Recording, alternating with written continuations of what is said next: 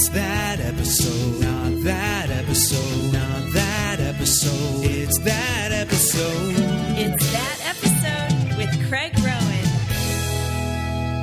Welcome to It's That Episode, the podcast where I, Craig Rowan, invite a guest over to my apartment. We watch any TV show that they choose. We watch it. We talk about it. We talk about a bunch of other crap. Today, I'm very excited for our guest is a veteran stand-up comic. He is one of the members of the Nerd Poker podcast on Earwolf. He's a hilarious writer, and I hope it's okay for me to call him a friend.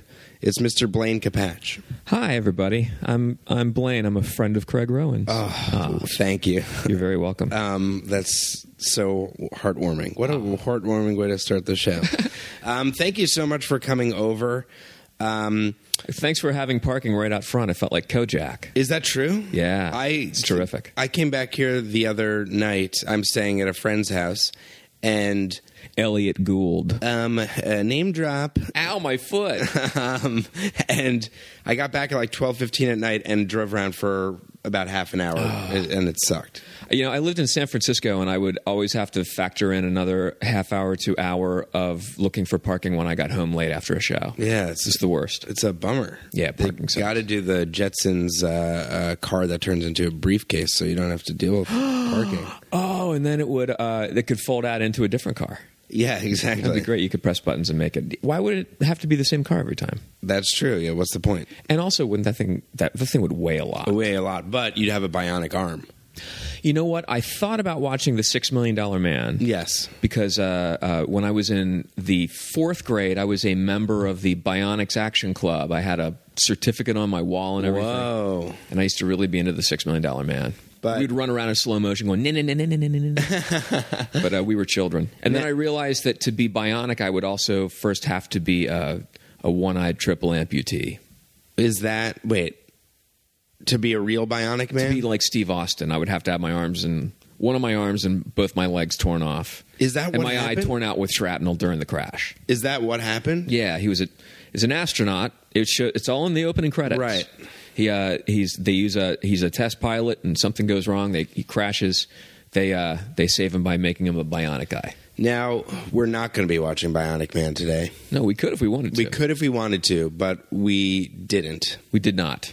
Why don't you say what show you wanted to watch, and then describe sort of your history of the show, your personal history with the show that you've chosen. Okay, well, it was, as you know, it was very difficult to choose a show because there's so much to choose from. And I'll also preempt this by saying that Blaine is specifically you're obviously very TV savvy, and also specifically from a certain era. Well, that's true. I'm older than a lot of people. Not a lot of people, but... You're older than some and younger than many. Yes, exactly. But I was born in 1965, so in 1970 I was 5 years old, and I was watching the Banana Splits and that kind of stuff and Saturday mornings. And then 1980 I was 15. I graduated in 83, so MTV was just starting, and then when I started doing stand-up in 85, I'd stopped watching TV as much. I would maybe get home and watch Letterman if I could, or I would watch movies on Showtime or HBO, whatever. So I kind of fell out of watching a lot of steady TV. But when I did, it was all on. I would watch stuff. I'd watch Three's Company, and if it was Happy Days, I knew it was Tuesday at 8. If it was Welcome Back, Kotter, I knew it was Thursdays at 8. I knew what time it was. TV's your reference point, exactly. Which is very, very same with me. Sunday nights, it's going to be The Simpsons. Thursday is Seinfeld. Same thing. They're just part of your schedule and the way you think of the week. Yeah, and then it would. I remember when I was a kid, if they stopped showing Get Smart at 6 o'clock every night, I would get upset. No. Or they would move some sort of they move something between Mr. Rogers' Neighborhood and Electric Company. It was very cemented, but I just watched a lot of weirder TV, and there was a series on called Quark, and people use it as a quick throwaway reference as some sort of weird show from the 70s, right? But it kind of came in at the end of the Star Wars wave when there was all sorts of weird hard science fiction on TV. and Battlestar Galactica and all that kind of stuff was happening. Just total ripoffs. And Quark was a show with Richard Benjamin as the captain of this garbage ship. And literally a garbage ship, and just a garbage truck in space. And he had this cast. It was Tim Thomerson, who was a comedian. Do you remember Tim Thomerson? He did a lot of he did this bit about Stagecoach, a whole Sam Peckinpah bit on stage, and he was very, very, very 70s, completely feathered and coked out looking guy with giant pizza slice lapels. And then the Landers sisters were in it. And they played these twins. And Tim Thomerson was a half man, half woman, I think. Okay. There was another guy who was a plant man, and he would always end up getting like running out of water or left in the sun too much. And then there was a robot called Andy, and I used to crack my friends up by doing my Andy the robot impression. Can I do it before I? Please, and then I'll be able to judge it afterwards when I know. Here we go. And Fred Travellina, I ate. Here we go. Commander, this is no place for a coward. Please take me home. Killed. Sounds great. Killed. I don't know the character at all, but I'll already know it's spot all on. I remember. So, but anyway, and as we just found out, Quark was written by Buck Henry, who of course Get Smart as well. Yeah, and The Graduate. Right, the famous The Graduate. Yeah. with good old Dustin Hoffman, and he was also in the Absent-Minded Waiter with Steve Martin and Terry Garr, which is one of the funniest short films you'll ever watch. I'll have to check that out. We should watch that as sort of like a preview. We could do a bonus during later. We can watch that if it's on YouTube. Sure, it should be. And if it's not on YouTube, please watch The Absent-Minded Waiter with Steve Martin and Buck Henry and Terry Garr. It's the funniest thing ever. And that's piqued my interest. Now, this show, the Quark, I've heard of it. And when you said Quark, I knew it was obviously space. I guess that because Quark is a science term. Quark was a new term back then. That's why it was so really hip. Yeah. Wow. They had just discovered quarks when I was a boy. So it's like a real buzzword. And what you said is, I feel like I've heard throwaway jokes about Quark, like probably on The Simpsons or something. Yeah. And this show only lasted or was only on for 8 episodes in the late 70s. Yeah, exactly. But it's still short-lived and kind of a mercy killing, I would think. Right. I mean, where do you go? Where do you go from there? And when have you watched this show since the 70s? You know, I think when YouTube started happening, I maybe watched the opening credits of it when I was going, oh, hey, what about this show? Hey, what about this show? And you would watch the opening credits and go, oh, yeah, so it did happen. Right. So just to kind of remember it, and sometimes it brings back a bunch of memories, but sometimes you go, oh, right. Yeah, that's what I've noticed on this podcast is sometimes you build up this show in your head because it's just been there since you're like, 10, 15, whatever. It's just burrowed itself into your brain, and they're like, oh, all right, But sometimes, those certain nuggets, they just they make you feel good. It hits that pleasure center in your brain. Yeah, well, I remember like one thing I did when YouTube started was I watched a few episodes of Chico and the Man and Welcome Back, Kotter, because those were shows that everybody watched them when I was a little kid. We'd talk about them at school, and then I would watch Chico and the Man, and it was unwatchable. It's like, oh, I don't remember this being this bad. Just badly lit, badly written, horrible, obvious jokes. I watched an episode for this show of SWAT. Yeah. And with Robert Urich. There are just so many dead moments of just like dead air. They'd just be panning a room, and you just see somebody walk across the room for like 10 seconds, and then the scene would start. It's like, That was the 70s. Like everything was B-roll. Yeah, exactly. It was just like, let's pad this out. Let's just let this roll. Can this B-roll have some action in it? How about Robert Urich? Ooh, how about something catches his eye on the way to his desk? But it's very subtle, so you, as a viewer, don't even really realize. So I've never seen this show. What can I expect, or what if? When we're watching, we found this on YouTube. If people at home want to watch, yeah, we came close. We thought about watching a Gong Show, right? Which would be fun. We talked about maybe a Love Boat or a Three's Company, right? but comedy on comedy is kind of strange. Can I say this? This was supposed to be a comedy. I'll say this about Three's Company. I didn't realize, I watched it all the time as a kid because it was on probably Nick at Night or something, but I watched repeats, I think before school and middle school all the time. I didn't understand that he was supposed to be pretending to be gay. That totally washed over me, and I did not understand that. And did it still work? Yeah, I just thought like they were like weird. I don't know. Did you watch Bosom Buddies? I did not, because I don't think that was much in reruns. I don't think that was a big rerun when I was a kid. Okay. But I know Peter Scolari and Thomas Hanks. Yeah. What's Tom Hanks been doing lately? I know that Peter Scolari was in the TV version of Honey, I Shrunk the Kids. Of course he was. It's like jury duty. Oh, God, I've got to be in a Honey, I Shrunk the movie. Yeah, Bosom Buddies was kind of hard to watch even as a kid. Like, is this really happening? This is a really Well, they just strange... did on Adult Swim, Adam Scott's greatest event in television history, and they recreated the opening from Bosom Buddies, and it was very funny. Oh. And they had, I don't want to ruin it, but they had some nice cameos in it. Oh. Did they get the rights from that Billy Joel song? They did. They did a knockoff of the knockoff of My Life? They, in fact, this is ruining a joke, so spoiler beware, but they have Billy Joel play he comes on and he's on the episode. It's great. Wow. Does he play Wendy Jo Sperber? Wait, what's the Wendy Jo Sperber? She was the fat friend of Tom Hanks. Oh. She was awfully super cool, and now she's dead. Oh, that's a shame. Sad. Big bummer. R.I.P.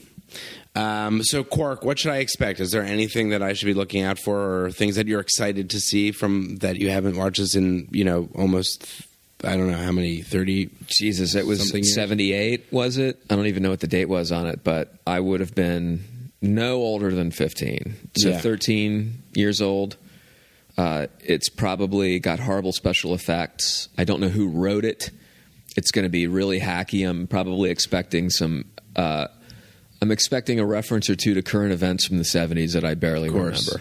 Like Gerald Ford analogies or right, or Carter administration jokes, which still hold up.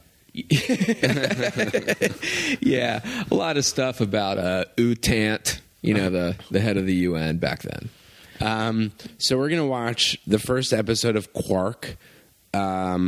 One eighth of the entire run of Quark. Yeah, we're gonna watch about I wish I could do math better. 12%. Does that sound right? Yeah. 8 into 100. Guys, don't judge us. Yeah, I didn't get into comedy for the math. Yeah. All right, so we're gonna watch whatever percentage of the series. Yeah. 1/8. I'm gonna. So 1/8 it's 25% is a quarter, right? And then half of 25. So 12.5%. 12.5%. I was close. Yeah, very nice. Yeah, assholes. Yeah, judging me at home within the margin of error. Yeah. God damn it. Okay, so let's check out 12.5% of Quark. How's it going, Andy? Everything is fine, thank you. Thank you? You're welcome. Yes, I see. And how do you feel? I feel wonder. I feel wonder. I feel wonderful. You're getting there. Amanda, What is it? look at this. We've got a spectrum reading that's gone right off the graph. Something's coming this way. Something big. And it's not solid. It's emitting a totally varied wave cycle. A totally varied wave cycle. Do you understand what that means? What does it mean? I wish I knew. What would happen if it hit us? At best, the ship would be anatomized, and we'd all be turned into instant space jelly. Of course, that's looking on the bright side. Isn't there a chance you could be mistaken? Yes?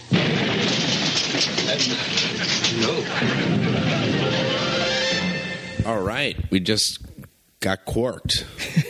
We certainly did. We got quarked pretty hard. That wine was totally quarked. What is your initial impression of the show after we just watched it? It was certainly very very television in the 70s bad. It was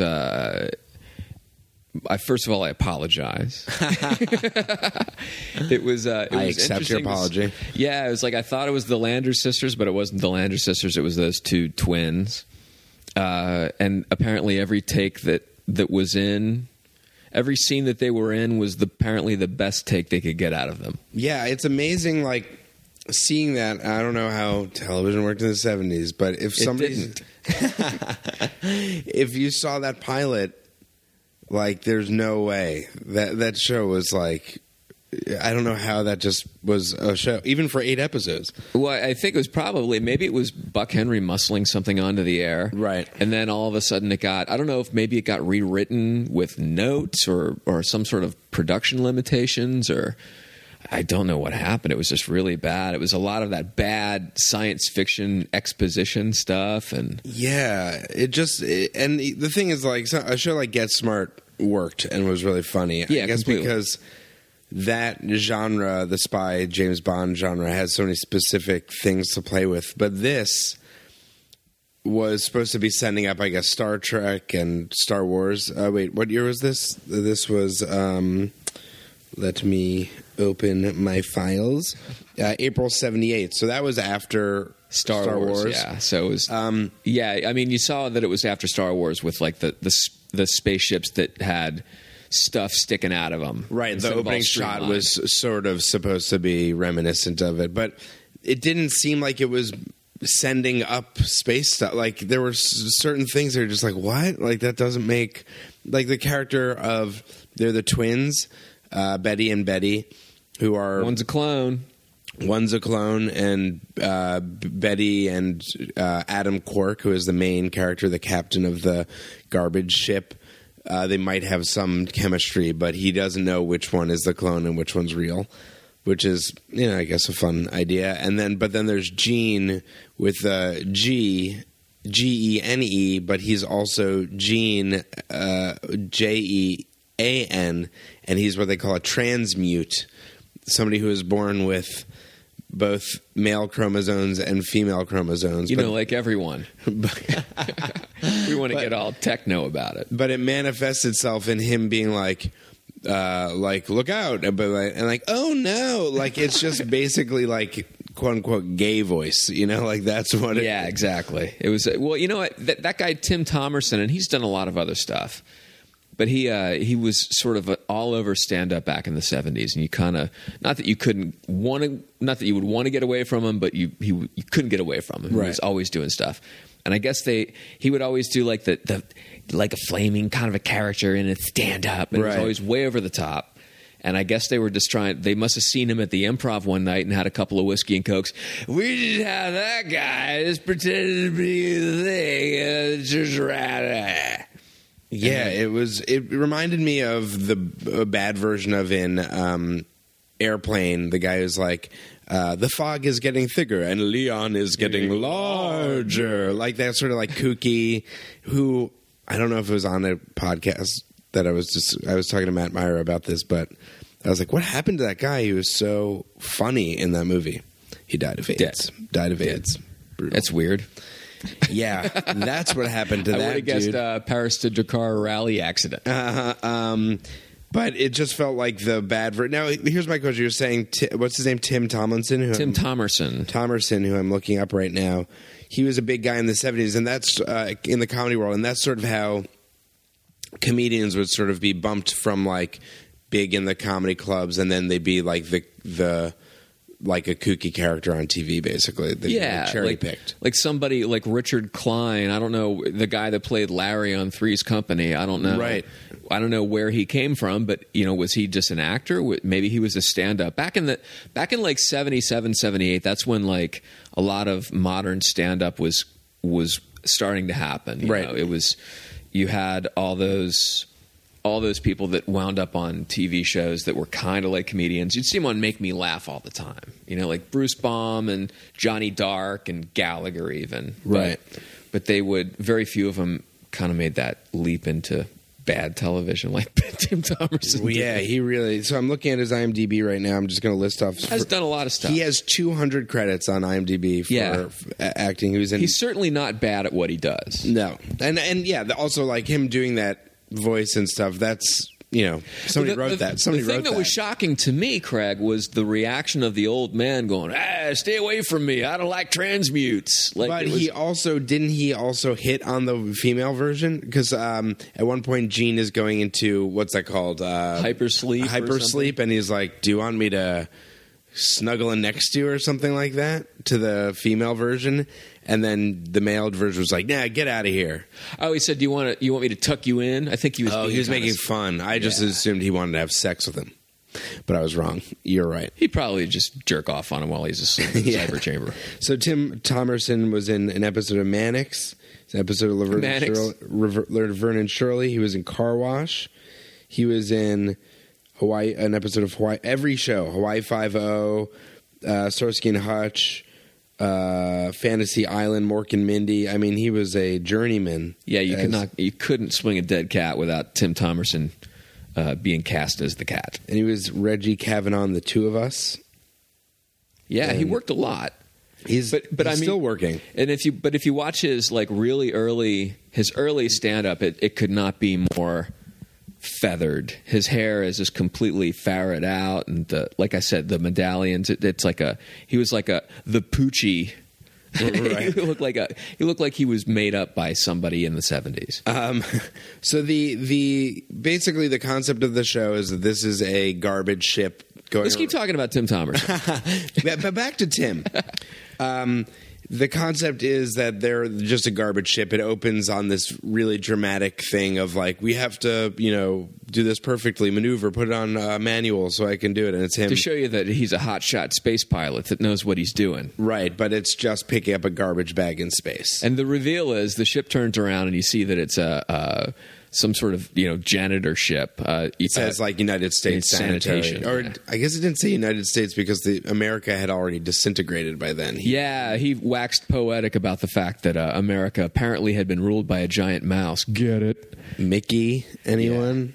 Yeah. But you can't say Mickey on TV, especially in the 70s. I also may have mentioned this on the podcast, but Disney is so copyright crazy that a family put a image of Mickey Mouse on their dead child's gravestone, and Disney made them change it.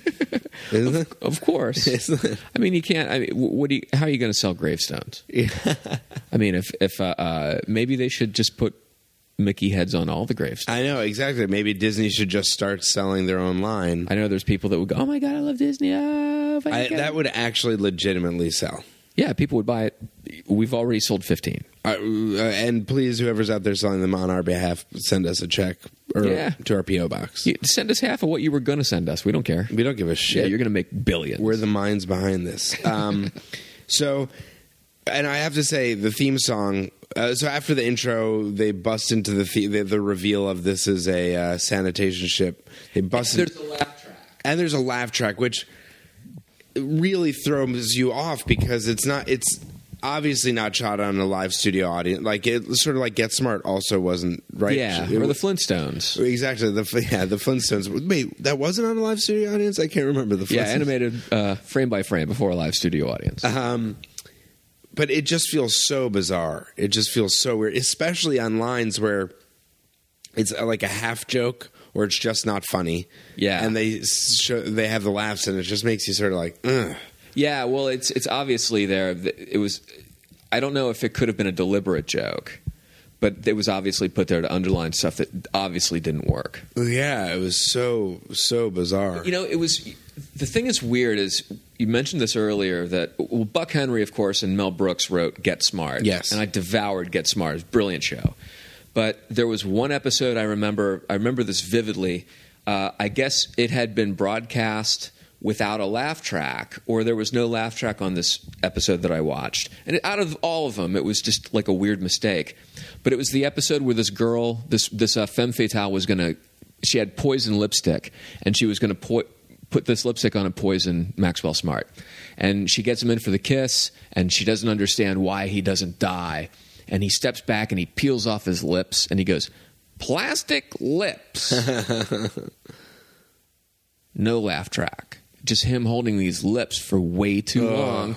And it was just then I realized as a kid the power of the laugh track. Like they used the laugh track to time out beats. Oh, totally, yeah. And editing and everything. And it did not work so hard without a laugh track. Even Get Smart didn't work with Well, there are all those videos of like, Big Bang Theory without a laugh track, and all those shows on YouTube. People have put up like they edit out the laugh track, and they're so fun. I mean, it is because that's how they edit the show. They're waiting for the laughs. Yeah, hold for applause, and okay, then you move over here, and then we block to the kitchen. Yeah, but now But if a joke falls flat, then there's no laugh and there's no reason for them to move. Then you need better jokes, and I would expect more out of Buck Henry. Yeah, I apologize. I have to say, this was written. The writing credit on this particular episode was just straight up Buck Henry. Written and created, and did he say directed as well? Yeah. No, maybe not directed. Maybe not directed, but created and written by. I mean, not to say that. Listen, everybody does bad shit. Like that's just part of the thing. But this was like a steaming pile of bad shit. Yeah, it went for 7 more episodes, and I watched them all when I was a kid. Now, when you watched it as a child, were you liked it? You did the Andy impersonation, which was pretty good, I'd say. You're Andy. Yeah, thank you. You're welcome. I worked on it for 8 episodes. Jesus. What, 28 years, 25 years? Oh my God. When you were a child, did you straight up enjoy it, or I mean, because when you're a kid, you can't. I mean, you're not as discerning of an audience member. Well, I think that when I saw commercials for it, I got excited because it was outer space, and when I saw it, I was probably disappointed that it wasn't as cool as I thought it would be, and at that point I recognized sets from other shows. Right. Like if you would see a control panel there, I saw that control panel in Far Out Space Nuts or something, Right. I became this weird train spotter for the bad television props. You, in fact, pointed out something very specific in this episode, a line, which was the plot of the episode is some space council who is run by the father of Mindy on Mork and Mindy, Conrad Janis, famous bald guy, and he answers to a character called the Head, who's just on a video screen, and he has a gigantic head, which also just made me think of the TV show The Head from MTV.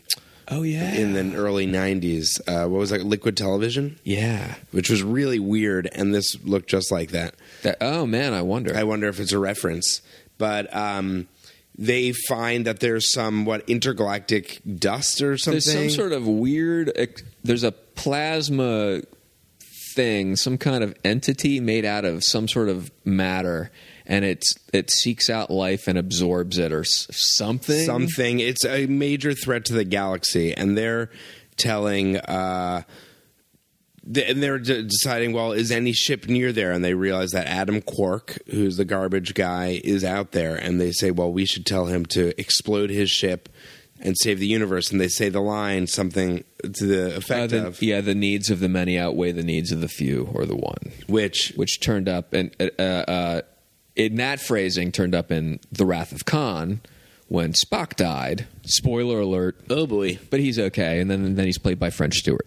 But there's it's like, hey, the needs of the many outweigh the needs of the few. So we're speculating that was created here, and that Star Trek fucking ripped that off from totally Quark. Ripped it off from Quark. And a lot of Buck things. Henry should be expecting a check. Yeah. That doesn't say graduate on it. Exactly.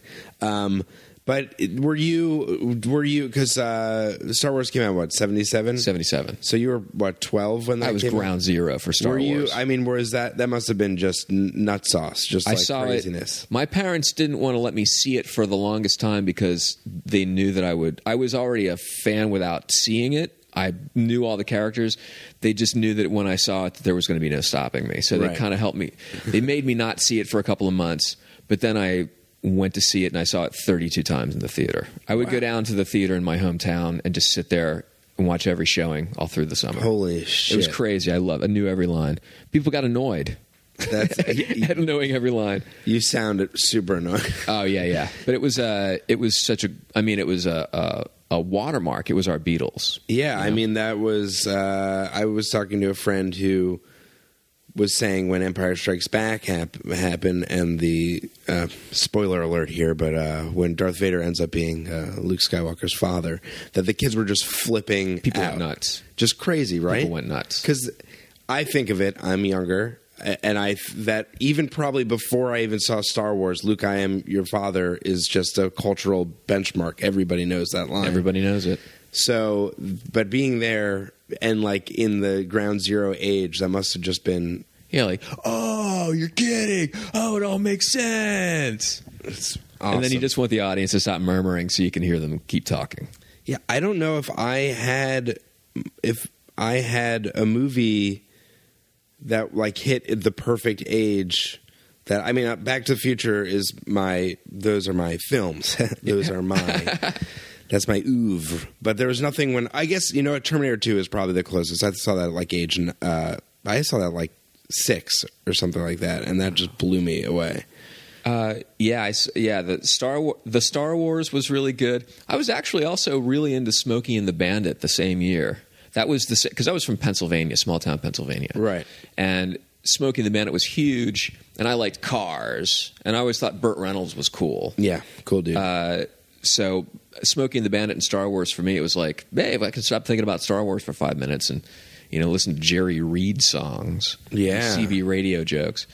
But yeah, like I got to be perfectly honest, they could have stopped at Star Wars when they got to Empire Strikes Back. I liked it, but it was just watching spaceships at that point, right? Like the story didn't really.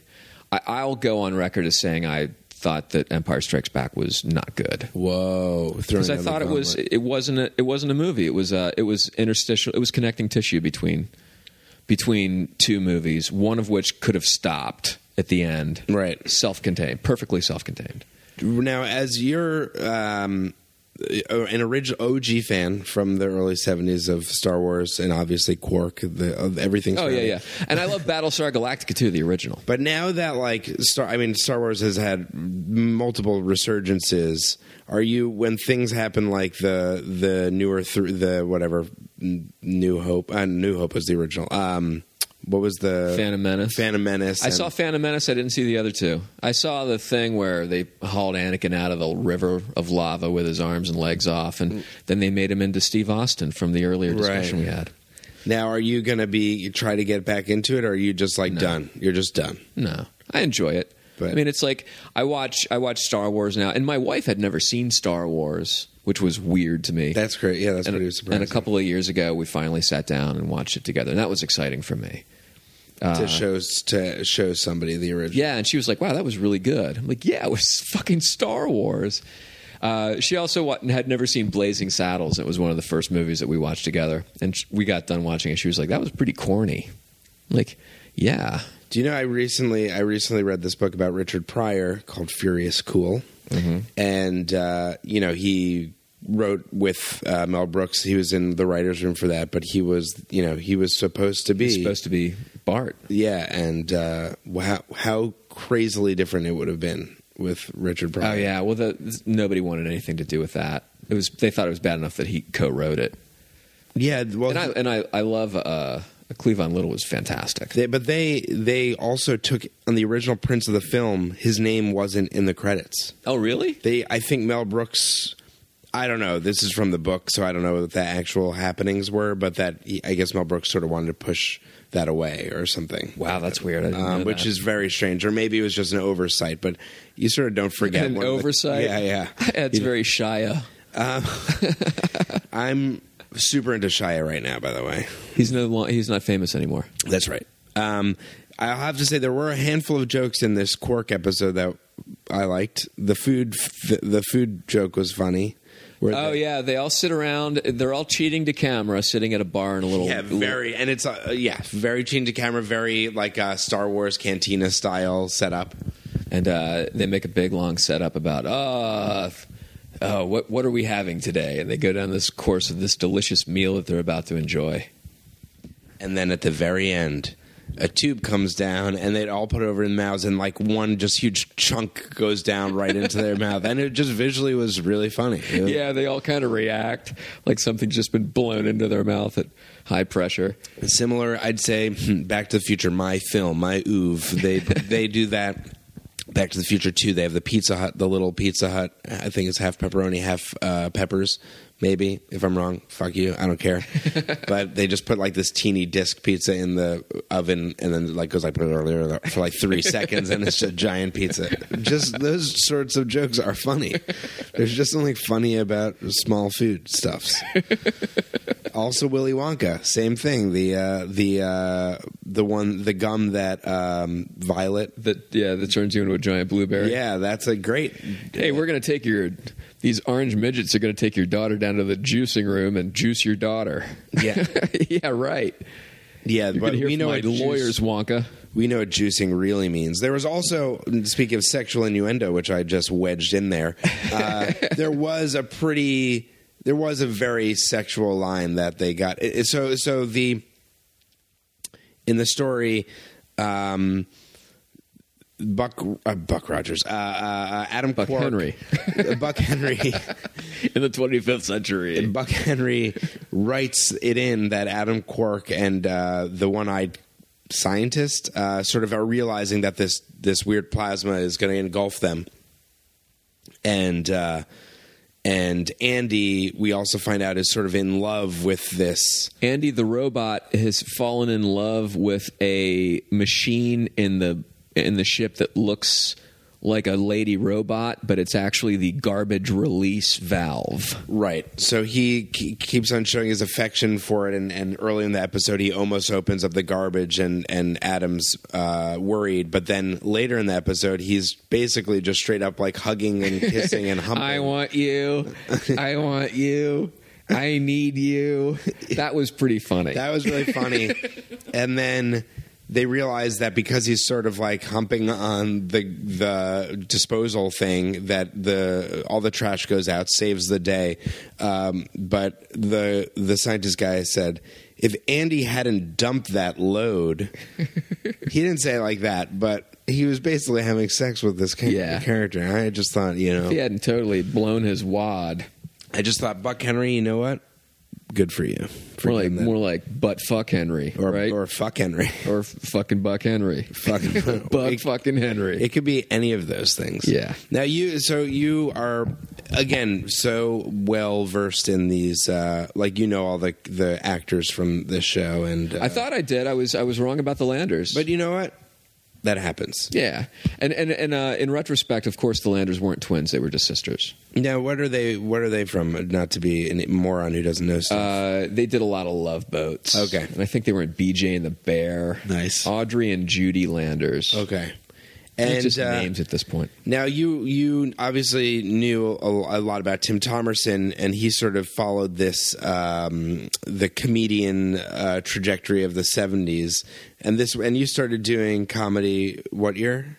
85. 85. So just a mere... And I was 20, so... A couple years after this. Man, like 6 or 7 years after this. But were you aware of that trajectory when you started, or were you were you a super fan enough of TV that you saw yourself trying to hit that track, or you were just like... Oh, did it? You know what? I never thought about doing comedy until I did comedy. Mm-hmm.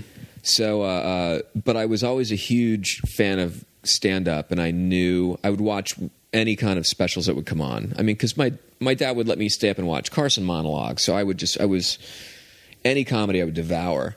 And I just knew Tim Thomerson from all the weird shows. Like Freddie Prinze hosted a show, like a stand-up special. I think that's probably one you could Google and get a good sense of him doing like a really long set. Tim Thomerson, but Freddie Prinze, of course, from Chico and the Man. Sure. Didn't make it out of the 70s. No. But he, I forget where I was going with this. I never really thought that there was a difference between comedians and show business at that point. I was like, oh, okay, well, he's a comedian who also works as an actor and stuff. I figured everybody did everything. Right. And some people just like, oh, I'll be a singer. I'll be a comedian. Right. Or maybe not. I don't know. I don't know what I thought back then. Yeah, I guess that's But I knew him, and I just knew a lot of weird comics because of shows like Make Me Laugh, and I would watch Merv and Mike Douglas and Dinah Shore. So I knew more comics, I guess, than most. Yeah, Make Me Laugh, I think they did a remake of that in the 90s. Is that the show where they just have somebody sit on stage and a comedian has to go up to them and make them laugh? Yeah, and it was hosted by Bobby Van. As National Lampoon describes him, a versatile but dead TV entertainer. And Bobby Van, the original had like Gallagher and Johnny Dark and Bruce Babyman Baum and Vic Dunlop and all these weird guys, maybe even Tim Thomerson. But they remade it in the 90s with Mark Cohen as the host. Right, I remember watching that. I did an episode of it. Whoa! Ask me how I did. How'd you do? Nobody laughed. I remember watching that show. Well, it's funny because that was in I wouldn't say the early years of comedy. Maybe it was the early years of Comedy Central where they were still like, yeah, kind of. It was still sort of figuring out what the Ha network anymore. The Voice was. But also that when we worked together and when I overheard you talking about Beat the Geeks, and I was like, oh, did you work on that show? And you're like, yeah, I hosted that. I was like, oh, yeah, I totally watched that. So I saw you on Make Me Laugh, and I definitely saw you on Beat the Geeks. I went on a Jump the Shark website one night, and I saw that I was the Jump the Shark moment for Beat the Geeks. What? When they brought in that new host. Wait, who is the original? Who's the OG? J. Keith Van Stratton. I don't know. Very funny guy. He does a talk show at Acme Theater out here. Okay. That's not even something doesn't jump the shark if it gets a new host. Well, some people are like, they tried to improve something by making it, by bringing in Poochie or whatever. Right. They thought they needed to change something. And for a lot of people, that's a shark jumping moment when something just stops, when the state of grace is removed and it becomes something new or weird. Right. It's also called the Ted McGinley effect. Who's the Ted? He was the guy that would always come in after a character would leave a show because of success. He came into Happy Days. Okay. After on Married with Children, he was Marcy's new husband. Remember when Marcy? Oh yeah, of course. But that's still, I don't know. I guess I just watched so much TV that I don't know if it was still good after that because I just watched it for years after. It just turned into a weird parody of itself. I thought the first year of Married with Children was brilliant. Yeah. It's like, oh my God, of course this show. Yeah. Why isn't every show like this show? And then second season, it was already just a cartoon. Yeah, it got so bizarre. So bizarre. I watched a clip for this podcast where there was an episode like season 8 and he was in hell. He visited hell. I remember that one. It's just like, all right, yeah, I guess fine. But they got 8 seasons. Quark only got 8 episodes. Yeah. They didn't quite. And it wasn't like a British 8-episode run. No, it wasn't that sort of classy. Let's just hit it and get out. It's just sort of, But obviously, it has some successful thing that it is a corner. People do reference it, and it's still stuck in your brain. Yeah, the other thing too is I wonder, because that was the first episode, which is probably just the pilot that was cut down. So the pilot was probably an hour maybe, and it probably got noted to death. And I'm assuming that they put it on the air and said, and this is just me being a cynical TV guy. But let's just edit the pilot into something that we can broadcast, and then once the episodes get going, then we can do this with this character. We'll have more money for this. Right. We can, these episodes are a little more well written. You didn't have a million producers on it. But then again, maybe it was just shitty. Well, here's the other thing, though, is that the premise of the show isn't bad. It's not a bad It's a space show about a small crew of a spaceship, and so you have that going on, like Voyager. Yeah. But they're garbage men. Here's the question right off the top. Why don't you just spit the garbage into outer space because it goes on forever? Right. That's the big issue. I think that's the core joke that Buck Henry is probably going, people are going to go, why do they need a garbage man in space? Because really, why?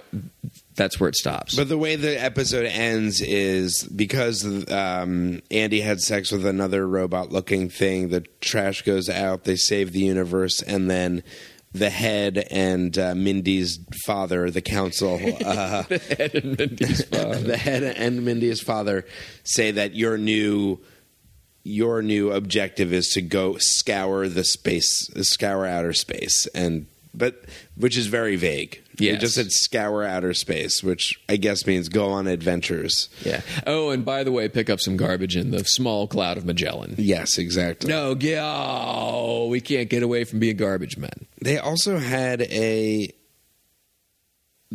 scene that was with all the aliens at the council. At the beginning, very Cantina. Very Cantina, and it was Cantina in. People are going to hate me if they're Star Wars fans. Was that in the first Star Wars? Yes. People, that must be used as a joke every other day. Like that's such a Cantina scene. Yeah, like a go-to thing because it's just a great scene. It goes in and out of hack. Yeah. It's like it becomes the oh god, here's the scene with all the aliens that look different, and then sometimes you see it and it's perfect. Yeah, sometimes it just works. You know, I mean, the first Men in Black was just one big Cantina scene that worked. Men in Black 3, not so much. No Cantina and scene. Oh boy, get out of here. I will say this about the scene we were talking about earlier where they were eating, which was very funny. Big wad of food shoved in their mouths, but. They were all cheated to camera very badly. Yes. And then at the end of the scene, they cut to an angle that showed that they were against the wall of a ship.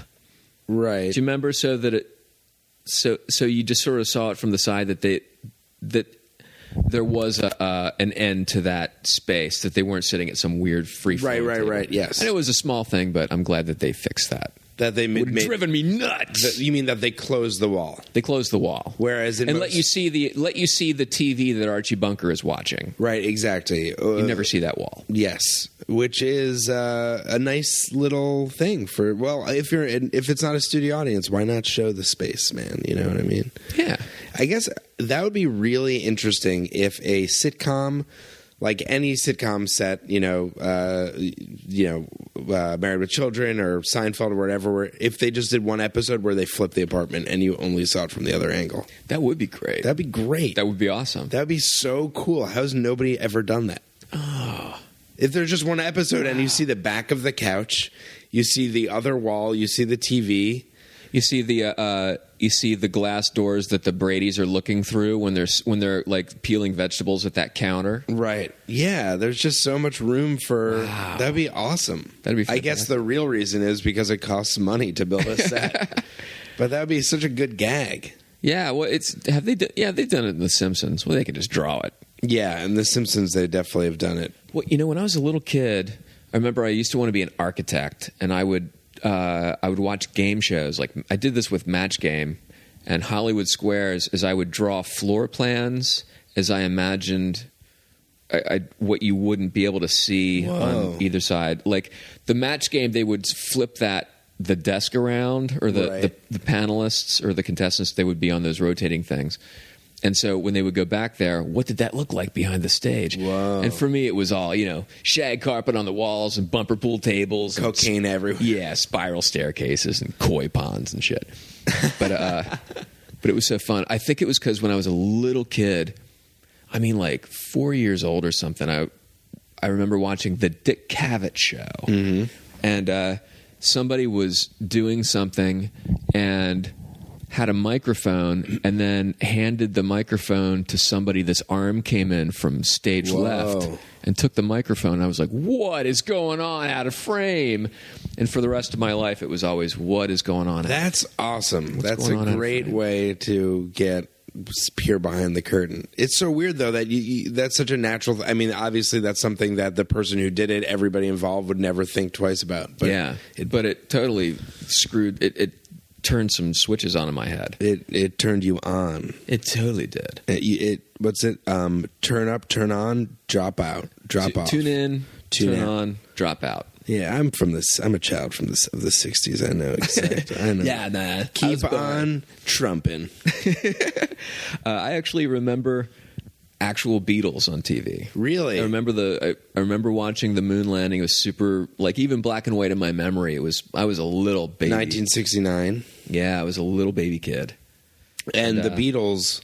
The Beatles were still together until the 70s, and I remember them. 1970 is the breakup. Yeah, there were some special there would be special televised events, and the Beatles would be on. So I'd be, oh wow, Beatles. And then this year is they're about to be doing the 50th anniversary of the Beatles, Oh my God. which is so crazy and depressing. The remaining Beatles it's just sort of I thought you said the mermaiding Beatles. the mermaiding Beatles. Well, Paul is married to a mermaid. I don't know. But she gave up the power of speech for her legs. Right, exactly. And then I joke about his old wife with the one leg, but she can only talk half the time. Yeah, that's it. Yes. Born to do it, Craig. Dude, that's why you're the king. So yeah, I was disappointed, but it was like any show from the 70s that I rewatch, I'm always a little disappointed. When you watch something as a kid, it's always a lot sparklier. You remember the mall being a lot cleaner. Now, here's my question for you. Do you think it's better to never revisit as to just remember it, or would you encourage people to watch their Quark or whatever? I would encourage people to watch it because sometimes you watch it and you'll hear or see something that you had totally forgotten that was important to you later in life. Yeah. Or you'll see people that you liked that you didn't expect. Like I never got the fact until watching it and you said it that his spaceship has a face. Yeah. The front of the spaceship that picks up the trash looks like a face, and it opens its mouth. And there was a laugh on the mouth opening. Right. Exactly. And then even remembering the laugh track going, oh, there's no laughter in space. In space, no one can hear you laugh. That's Jinx, true. I owe you a Coke. And that's from the parody movie Phalians. Phalians Resurrection was really bad. Do you? We're nearing the end of the podcast. You should watch. Have you seen the Bruce Vilanch Paul Lynde Halloween special? No, that sounds amazing. You should watch that. You should watch that yourself. But it was Paul Lynde's Halloween special, and it's the first TV appearance of Kiss, and it's Paul Lynde and gets talked into. His maid is the woman who played the Wicked Witch of the West in The Wizard of Oz. So Margaret, wow, I can't remember, but Paul Lynde doesn't believe in Halloween. This sounds so amazing. Yeah, Paul Lynde doesn't believe in Halloween, so she's going to take him away to a retreat for the weekend to get away from the kids, and her sister's going to be there, and her sister is the woman who played Witchy Poo on H.R. Puffin stuff, and they both turn into witches, and they're going to scare Halloween into Paul Lynde, and Kiss is there, and it's so bad, and he's coked out and on the verge of dying of a heart attack. And I need to see that. And also, it's written by Bruce Vilanch. That just sounds, everything is up my alley in there. Can I do this again and we'll watch that? Yeah, I would love to. We can also just hang out after this and watch that. And I have to say, I did watch on Netflix a documentary about Bruce Vilanch and Get Bruce. And I was like, you can say there's corniness, but in the end, he's been around. He's done it all. You can't argue with results. He's done it all. It was funny to see him and Billy Crystal talking about writing all the Oscars that I remember from my childhood. They were talking about all these jokes, and they're corny, but I was like, I remember all that stuff. It totally worked. Yeah, they weren't corny the first time. They were really good jokes. No, there was the first time I think was the Crying Game, right? Was that the those eyes, those thighs? Wait, no, it's those eyes. Oh yeah, it was those eyes, those thighs. Surprise! It's the Crying Game. It's you know what? They did it. They got it. There it is. They did. Whoop! There it is. That's the joke. Well, you just recommended the Paul Lynde Bruce Vilanch Halloween special. Is there any other TV shows or media that you dying to let people in on? You know what? I was talking about maybe an episode of the Mitchell and Webb Look. Yes, great show. Because that's really the only thing that I would want to turn people on to. Yeah. That and stuff like Dark Place. Okay, yeah, and Peep Show. Peep Show. I'm in middle season 8. I love it. Yeah, it's so good. And that's Mitchell and Webb are the main characters in that. Yeah, and I just remember finding Mitchell and Webb by accident on a long flight. and just devouring it. And then I would make a couple of jokes, like I'd say "number wang" on Nerd so Poker, funny. and nobody would laugh. I'm like, "What are you talking about? You guys not know about Mitchell and Webb?" So if you get a chance, watch Mitchell and Webb from England, or And I'd say- state of the art sketch. And I'd say, as to get into it, YouTube Number Wang, because that's Yeah. a good introduction to it. It's a fantastic game show. It's one of the best game show sketches ever written. And then I'm going to suggest for people on the darker side of things, I don't think I've mentioned on the show yet, but it is called The Returned, and it's a French show that was just, I guess, is pretty new and is available on iTunes, and it's about a small town in France, and dead people start coming back to life, and they're not zombies, they're just returning, and it's the family dealing with it and what's happening. We trying to figure out what it all means. Wow. And it's pretty great. Those French. Those They're French. terrifying. And also, I just want to prove that I'm cultured, that I know a French show. CC. Oui, oui. No, wait. No, it's C. Oh, excuse me. I'm thinking of urine. Oh, right. I do. I am peeing my pants right now, so that's probably why I'm thinking about it. Well, thank you so much, Blaine, for joining me and watching Quark. Thank you for having me. I apologize for watching Quark. I can confidently say if we didn't do this today, I would live my entire life without having watched this TV show. Yeah, it's not required. Yeah, it ain't required. but It's definitely an app that you can download for free and then go, so I saw that. But I tell people I would listen to the theme song. Great theme song. It is. It's terrific. I think it's Giorgio Moroder. Oh, wow. No, it's not. All right. Thanks so much, Blaine. Any last final words? No, Craig, but we worked together on At Midnight, and I got to say, I think you're hysterical, and it's a pleasure working with you. Thank you, Blaine. Thank you very much for having me. Thank you for being here. Thank you. A big thanks to Mr. Blaine Capatch for stopping by and introducing me to Quark, whose theme song is playing right now underneath my voice. If you're a fan of the podcast, you can follow me on Twitter at Craig Rowan, or specifically follow this podcast at It's That Episode. And, fave it on, Facebook. Or you could rate it on, iTunes. Or you could, tell a friend about it. Thanks so much for listening, and we'll see you next week. And we'll have more shows, we'll have more good times, we'll have more podcasts. And, let me know what you think on the Twitter, if you want to or don't. It's your prerogative, a song by Bobby Brown in the early 90s. Thanks for listening. We'll see you next time. Have a great night and an early mañana. Adios, amigos.